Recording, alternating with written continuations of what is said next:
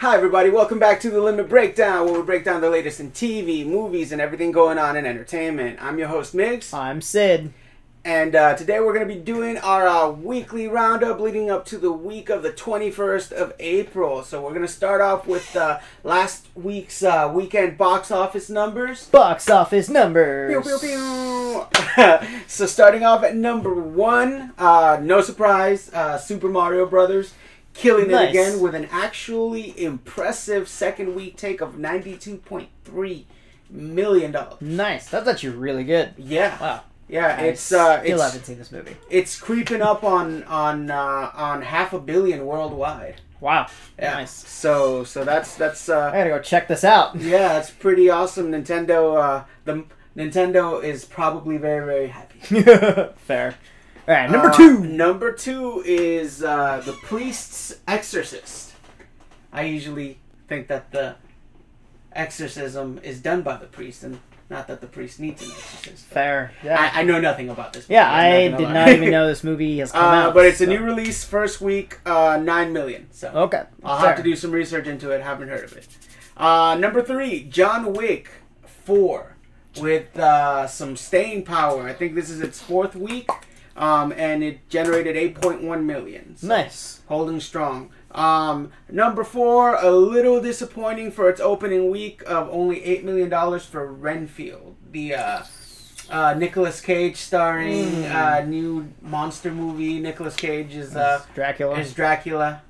Yeah, I'm not gonna lie, I expected that. I don't know. I thought it had it had a little bit higher expectations. You know, Nicolas Cage's stock was kind of raised a little bit by the massive talent love fest that was. So I thought it would do better. But and number 5. And number 5 is the Matt Damon Air. Yeah. Okay, nice. I still gotta check out that one too. Damn, there's a lot on this list that I have to check out. Yeah, pretty interesting slot of movies for this last week. Cool. So I thought it was surprising that Mario Brothers was able to hold on as strong as it did. It had a really strong second week, so we'll see how that goes. Cool, fair enough. All right, moving on. Big news that I want to talk about concerns our nerd conversation that we usually have regarding our Marvel superheroes.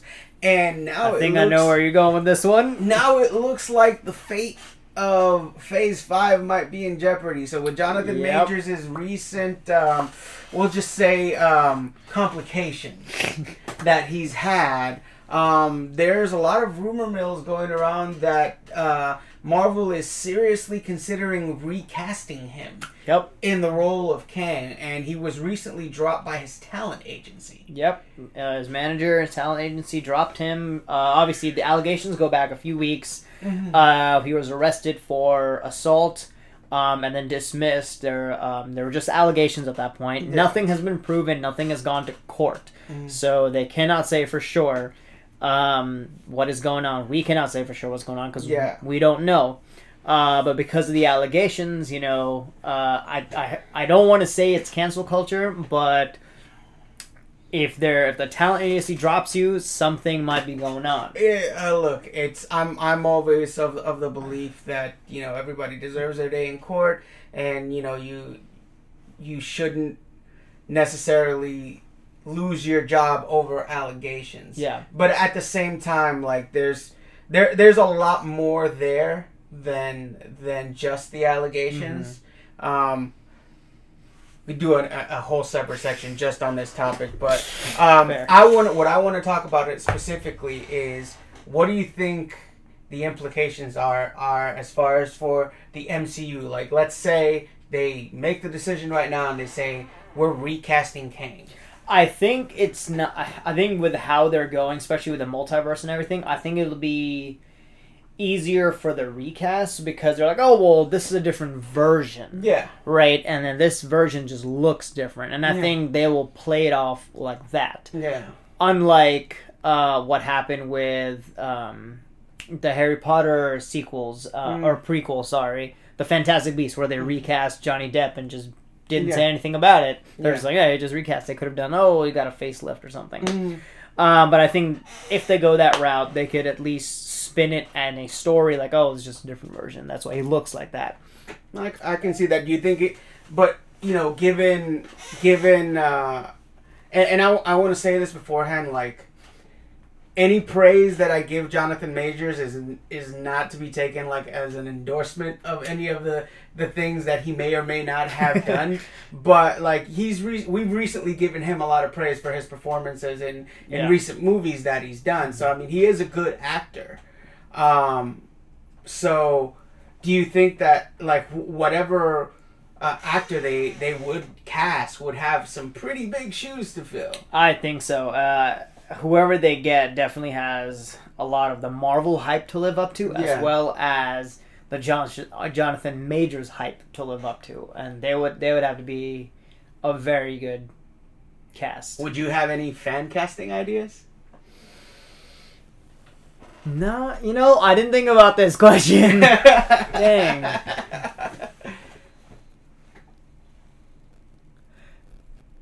I'm gonna need to get back to you on that one. You want to hear mine? What's yours? I think I would. If I were Marvel, I would go for somebody like an Idris Elba. I thought about that, but I didn't want to say it because technically Idris Elba has already been in Marvel as Heimdall. Yeah. Now they can double cast because they haven't done that before. Yeah. No, I see him, but I don't know. I gotta think. Yeah, about this. I forgot about him being Heimdall. That's actually a pretty big goof on my part. Yeah, I'm gonna have to come back on that one. Yeah, it's gonna be trickier than I thought actually. Moving on. Fast and the Furious 11 has now allegedly picked its director. Wait, what? Hold on. What? Wait, what? 11? I thought they were stopping at 10. Apparently not. No.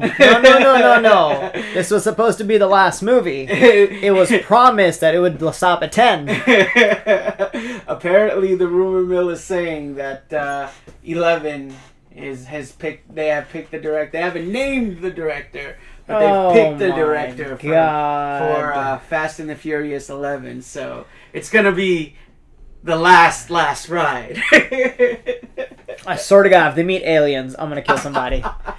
I feel like that's gonna happen. Is they just end up meeting aliens. Look, at this point, we're along for the ride. I'm too committed. I'm 9 movies deep. I'm gonna go see 10. So, I'm gonna see 10 regardless because I think this is the last movie. I hope this is the last movie. So at this point, I'm ride or die. It's family. Speaking of family, so the second voice actor in Pokemon, James Carter, who was the voice actor for James, Meowth, and Professor Oak. Okay. He started voice acting for them in 2005, has just retired. Okay. So if you love Pokemon like we do, that's a big news. That voice actor for the anime is retired due to health complications. Yeah. Which kind of sucks because, if you have a beloved character that you like and a voice actor, you want them to be that character forever. Yeah. So it's a little bit of sad news for James Carter, that is the Pokemon voice actor. Speaking of sad news, I have some sad news of my own. Okay. So I know it's going to come as a bit of a shock, but Netflix is finally going to lay to rest their DVD by mail service. It is finally coming to an end. Oh man, I actually know somebody who still gets those. That's it's official. So take that as a sign of the end of times, I guess. No more DVDs, guys. No more DVDs by mail from Netflix. Now you just get USBs with the movie. You got anything else? I got one more. No, I'm good actually. All right, so the last thing that I'm super excited for coming out this week is the 30th anniversary of Power Rangers Once and Always specials dropping on Netflix. I haven't seen it.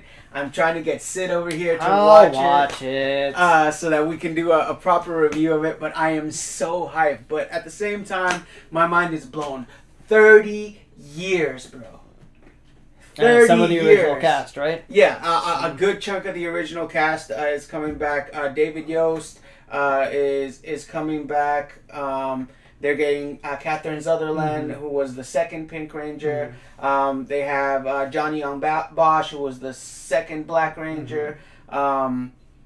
God, I'm so terrible. I forget. Yeah. No, that's good. But I forget the names of everybody else. But obviously, the only noticeable absence of the Rangers that are still alive is going to be Amy Jo Johnson. She had conflicts of interest, so she wasn't able to join the cast. And then, of course, Jason David Frank, who tragically died earlier this year, and the actress who played Trini, who died in a car accident in the 90s. Yeah. So, but, this, obviously, I love Power Rangers.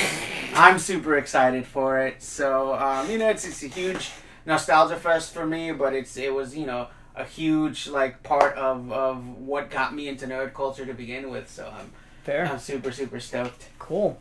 Well, that's all the weekly roundup for this week. Let us know if we missed something in the comments below and what you would like to hear next.